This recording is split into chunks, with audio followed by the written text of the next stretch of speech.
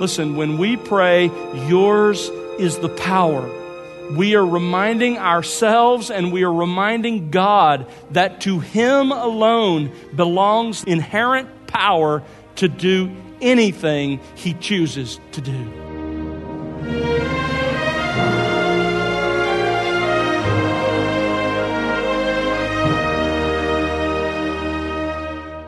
Welcome to The Word Unleashed with Tom Pennington. Tom is pastor-teacher at Countryside Bible Church in Southlake, Texas.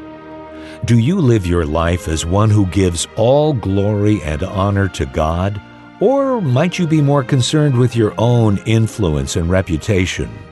Hello again, I'm Bill Wright, and today Tom concludes his current series with part 16 of Lord, Teach Us to Pray. We've arrived at the end of the famous passage known as the Lord's Prayer, where Jesus teaches His followers how to pray.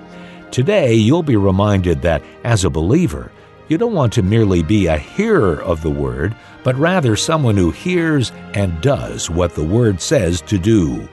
So examine your heart carefully, friend, and discern how to obey the Lord's commands as they relate to prayer, knowing with assurance you can always seek His help, saying, Lord, teach us to pray.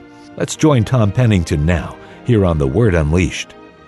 The conclusion of the Lord's Prayer provides us with 3 arguments for God to hear and to answer our prayers, and those arguments are based solely on things that belong to God. Let's look at those arguments together. Here's why God should hear and does hear and answer our prayers. First of all, here's the first argument. God alone has the sovereign right to rule. God alone has the sovereign right to rule. For yours is the kingdom. To God and to God alone belongs the sovereign right to decide whatever happens.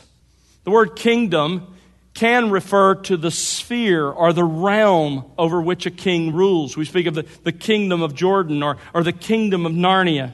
But here and in other places, the word kingdom doesn't refer to the realm or the sphere of a king's rule, but to the reality of his rule, to his kingship or his lordship. It refers to the authority or the right to rule. So yours is the kingdom then is a joyful affirmation of God's absolute sovereignty.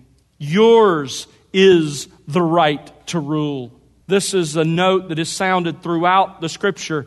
Psalm 103, verse 19, the Lord has established His throne in the heavens, and His sovereignty rules over all. Psalm 115, verse 3, our God is in the heavens, and He does whatever He pleases. Nebuchadnezzar, in those famous words at the end of Daniel 4, puts it this way. He says, God does according to His will in the host of heaven, that is, among the armies of heaven, and He does according to His will among the inhabitants of earth, and no one can ward off His hand or say to Him, what have you done? A.W. Pink, commenting on the reality that God's sovereign rule cannot be threatened, writes this. Listen carefully to Pink.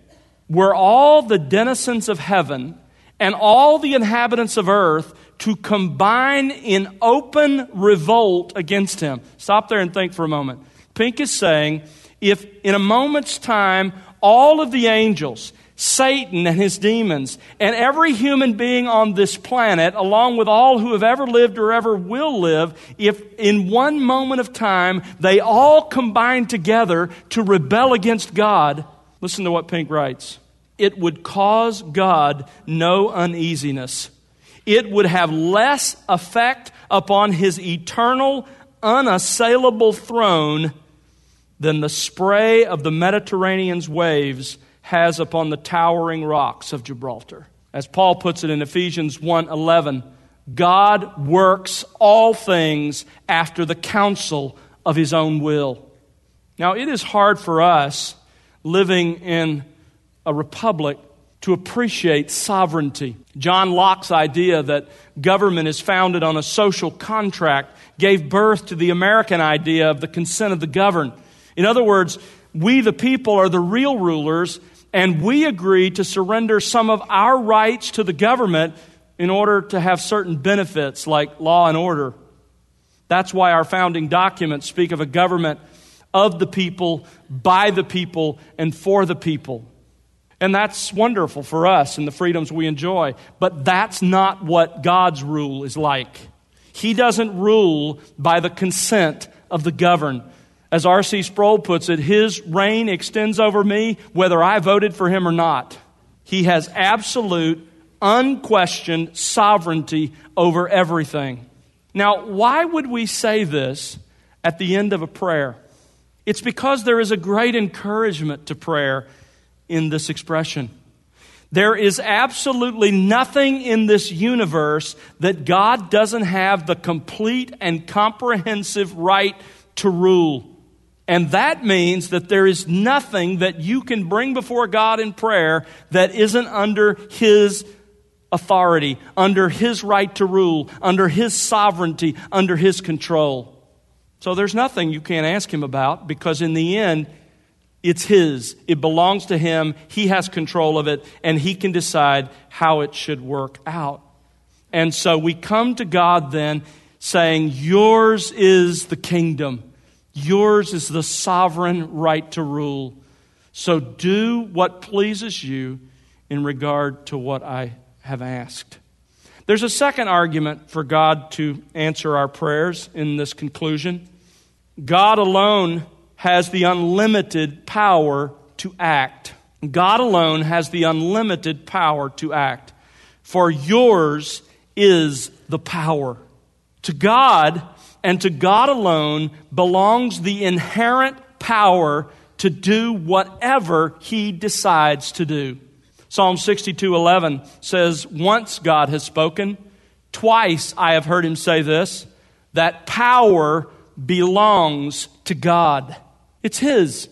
Power is solely God's possession. Stephen Charnock, who wrote the wonderful book on the existence and attributes of God, says this, as God's essence is immense, not to be confined in place, as it is eternal, not to be measured in time, so it is almighty, not to be limited in regard of action. Do you understand that God has the power to do everything that He determined to do? Psalm 115, verse 3, our God is in the heavens, and He does whatever He pleases. When God decides to do something, there is nothing that can stand in His way of accomplishing it. But God not only has the power to do everything He's determined to do, God has the power to do everything. Jeremiah 32, verse 26. And you understand when I say He has the power to do everything, I mean within the boundaries of His own nature. God's not going to do something contrary to His nature. But if it fits His nature, He has the power to do all things. Jeremiah 32, 26. The word of the Lord came to Jeremiah, listen to this, saying, here's God talking. Behold, I am Yahweh, the God of all flesh. Is anything too difficult for me? You know, I feel sorry for those folks who even profess to be Christians, and they worry and struggle with some of the miracles in the Bible. You know, it's like, I don't know, 6 days and resurrection? Listen, if there is a God, and if He's the God of all flesh, then there is nothing too difficult for Him. You settle the issue of whether or not God exists, and you've settled everything else. God has the power to do everything He determines to do. God has the power to do all things. Here's one. God has the power to do what He chooses not to do. I love what John the Baptist says in Matthew chapter 3, verse 9. He says, Don't say to yourselves, we have Abraham for our father. For I say to you that from these rocks, God is able to raise up children to Abraham. God didn't choose to do that. But the point is, God can do even what He chooses not to do. If it's in keeping with His nature, God and God alone has the power to act. Do you understand that your power and my power, to whatever extent we have any, is derived from God? The fact that you can move your arm, that you can move your head, that you will get up and walk out of here at some point, that power is ultimately borrowed from God. Paul said to the Athenians in Acts chapter 17, in God we live and move and have our being. Again, Pink writes, not a creature in the entire universe has an atom of power except what God delegates. But God's power is different. It is not acquired, nor does it depend upon any recognition by any other authority. It belongs to Him inherently. To God belongs the power. You see, only God can cause His name to be hallowed. Only He can ensure that His kingdom comes and that His will is done. Only God can give us our daily bread, forgive our sins, protect us spiritually from harm, and cause us to grow in holiness. That's why we ask Him. That's why we pray these things, because yours is the power and not mine.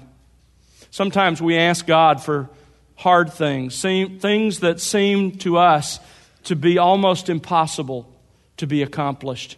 Things like the salvation of someone that we know and love, but who seems cold and hard-hearted and rebellious. The provision of a job in terrible financial times.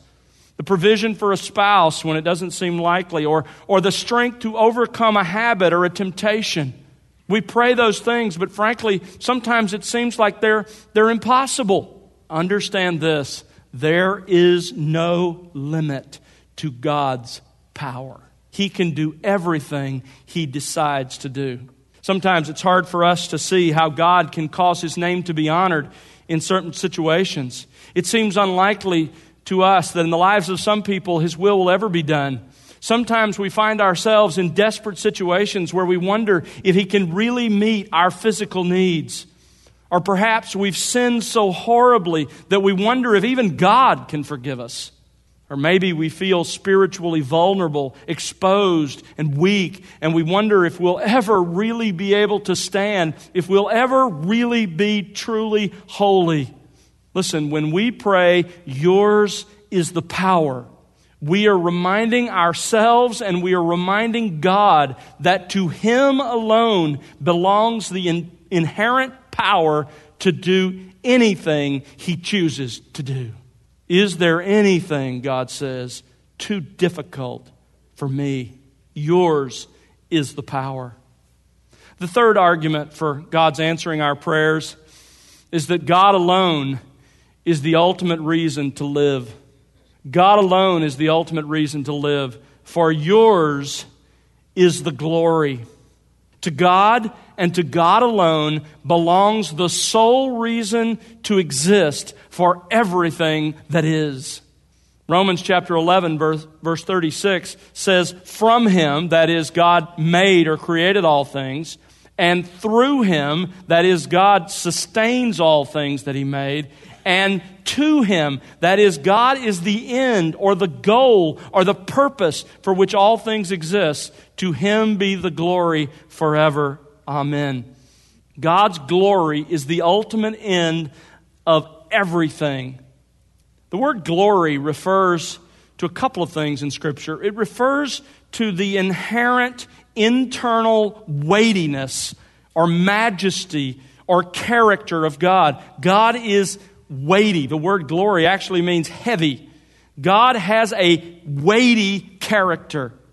He is inherently full of glory. But glory is also used to describe the honor and the praise that intelligent beings ascribe to God in light of who He is. This is what we mean when we speak of giving God glory or bringing glory to God or glorifying God. We're not adding something to God. We're simply acknowledging and extolling and praising what is already true about the weighty character of God. In this conclusion, we are acknowledging that only God deserves glory. That is to be praised and extolled. And we are asking God to answer our prayers, not for our sake, but for the sake of His own name and His own glory. If you've never read or you don't remember reading in recent times, Daniel chapter 9, I encourage you to read it at some point. It's a magnificent prayer of Daniel. But listen to how he ends it. Daniel chapter 9, verse 19. O Lord, hear. O Lord, forgive. O Lord, listen and take action. Now, why? On what basis is Daniel arguing for this? Here's why. Listen and take action because your own namesake, O my God, is on the line. Do it because of your glory, for your own namesake. Do not delay, because your city and your people are called by your name. We ask God to answer our prayers for the sake of His own glory. And we ask God to answer our prayers in such a way that He alone receives the glory.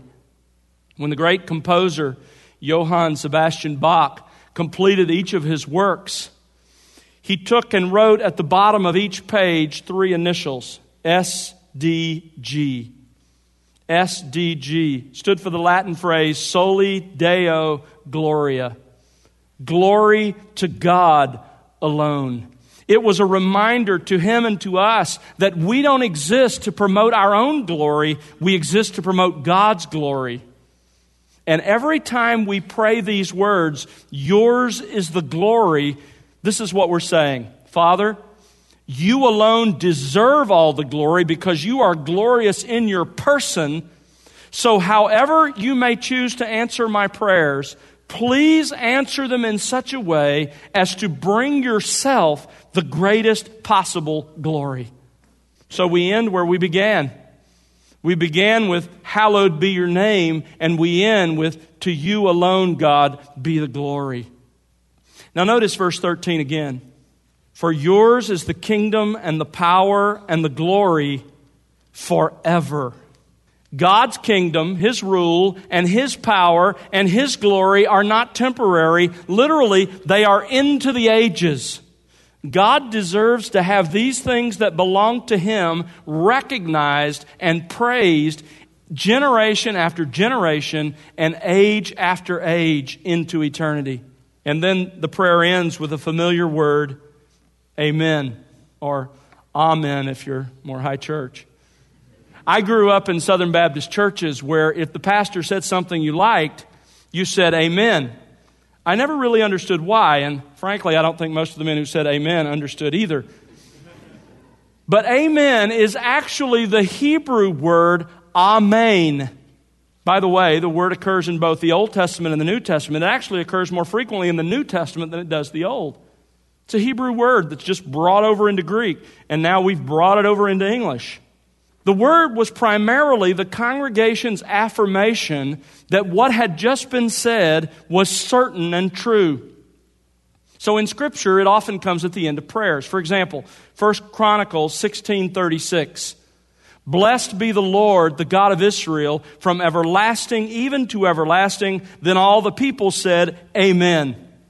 It expresses both affirmation, what he just prayed is true, or I want it to be true, let it be so. Or it expresses assurance. What he just prayed, or what I have just prayed, is possible because of the God we serve. God is able to do what I have just asked Him to do. And so it's let it be so, and if God wills, it will be so. So when we or someone else reaches the end of their prayer, we follow both the Old Testament and the New Testament model in saying, amen. Let it be so. And if God wills it to be so, it will be so. Now I want you to turn with me to 1 Chronicles. 1 Chronicles and chapter 29. Because here's where this conclusion that we've just studied together ultimately comes from. In 1 Chronicles 29, in response to David's request, the people brought their offerings for the construction of the temple. You remember that David would not be allowed to construct, that Solomon would, but they brought their offerings while David was still living. And when the offerings had been collected, David didn't thank the people for their generosity. Instead, he thanks God. 1 Chronicles 29, look at verse 10. So David blessed Yahweh in the sight of all the assembly, and David said, Blessed are you, O Yahweh, God of Israel, our Father forever and ever. Now watch this. Yours, O Lord, is the greatness and the power and the glory and the victory and the majesty. Indeed, everything that is in the heavens and the earth. Yours is the dominion or the kingdom, O Lord, and you exalt yourself as head over all. Both riches and honor come from you, and you rule over all. And in your hand is power and might, and it lies in your hand to make great and to strengthen everyone. Now, therefore, our God, we thank you and we praise your glorious name. That's the background for what we have just studied together. And when we finish our prayers with anything similar to what we have studied in the conclusion of Matthew 6, this is what we're expressing. To you and to you alone, O God, belongs the sovereign right to rule. To you and to you alone, O God, belongs the power to act, the unlimited power to do whatever you choose to do. And to you alone, O God, belongs the reason that I and everything else exists. And what I'm asking from you now, ultimately I want you to do for your sake. Let me give you some very practical things I would urge you to do. We don't want to just be hearers of the Word. We want to be doers of the Word. So what can you do? Here's some practical suggestions. Number one, schedule deliberate times each day to pray. Let me just guarantee you something. If you don't schedule time to pray, you won't. Schedule deliberate times each day to pray. We began this series by looking at the fact that this was historically been true of both saints in the Scripture and saints throughout history. Maybe you follow John Calvin's suggestion in the Institutes. Pray within an hour of waking. Pray when you begin your work day or your school day. Pray before each meal, and then pray before bed. Whatever it is, schedule deliberate time to pray. Number two, at least one of those times each day, follow the pattern of the Lord's Prayer, flowing through each of the 6 categories we've studied together. Our Lord said, pray then in this way.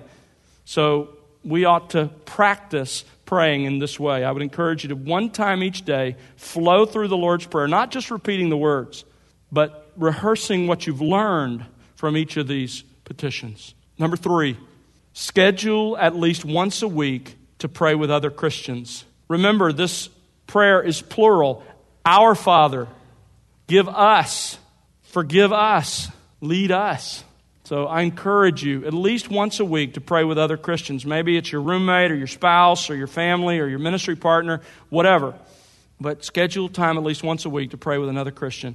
Number 4, commit to praying faithfully for the people in your family and in your church family. We're supposed to lift our eyes in prayer beyond ourselves. That's one of the great lessons of the Lord's Prayer, to God and to others. So pray for others. You can pick up one of the prayer request lists that are out there each week and pray through those needs. However you do it, commit to praying for others. Let me encourage you.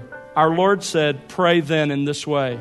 So don't leave here today without having made some deliberate plans to incorporate what we studied into your life this week and in coming weeks. Don't be merely a hearer of the Word and not a doer of the Word. Let's pray together.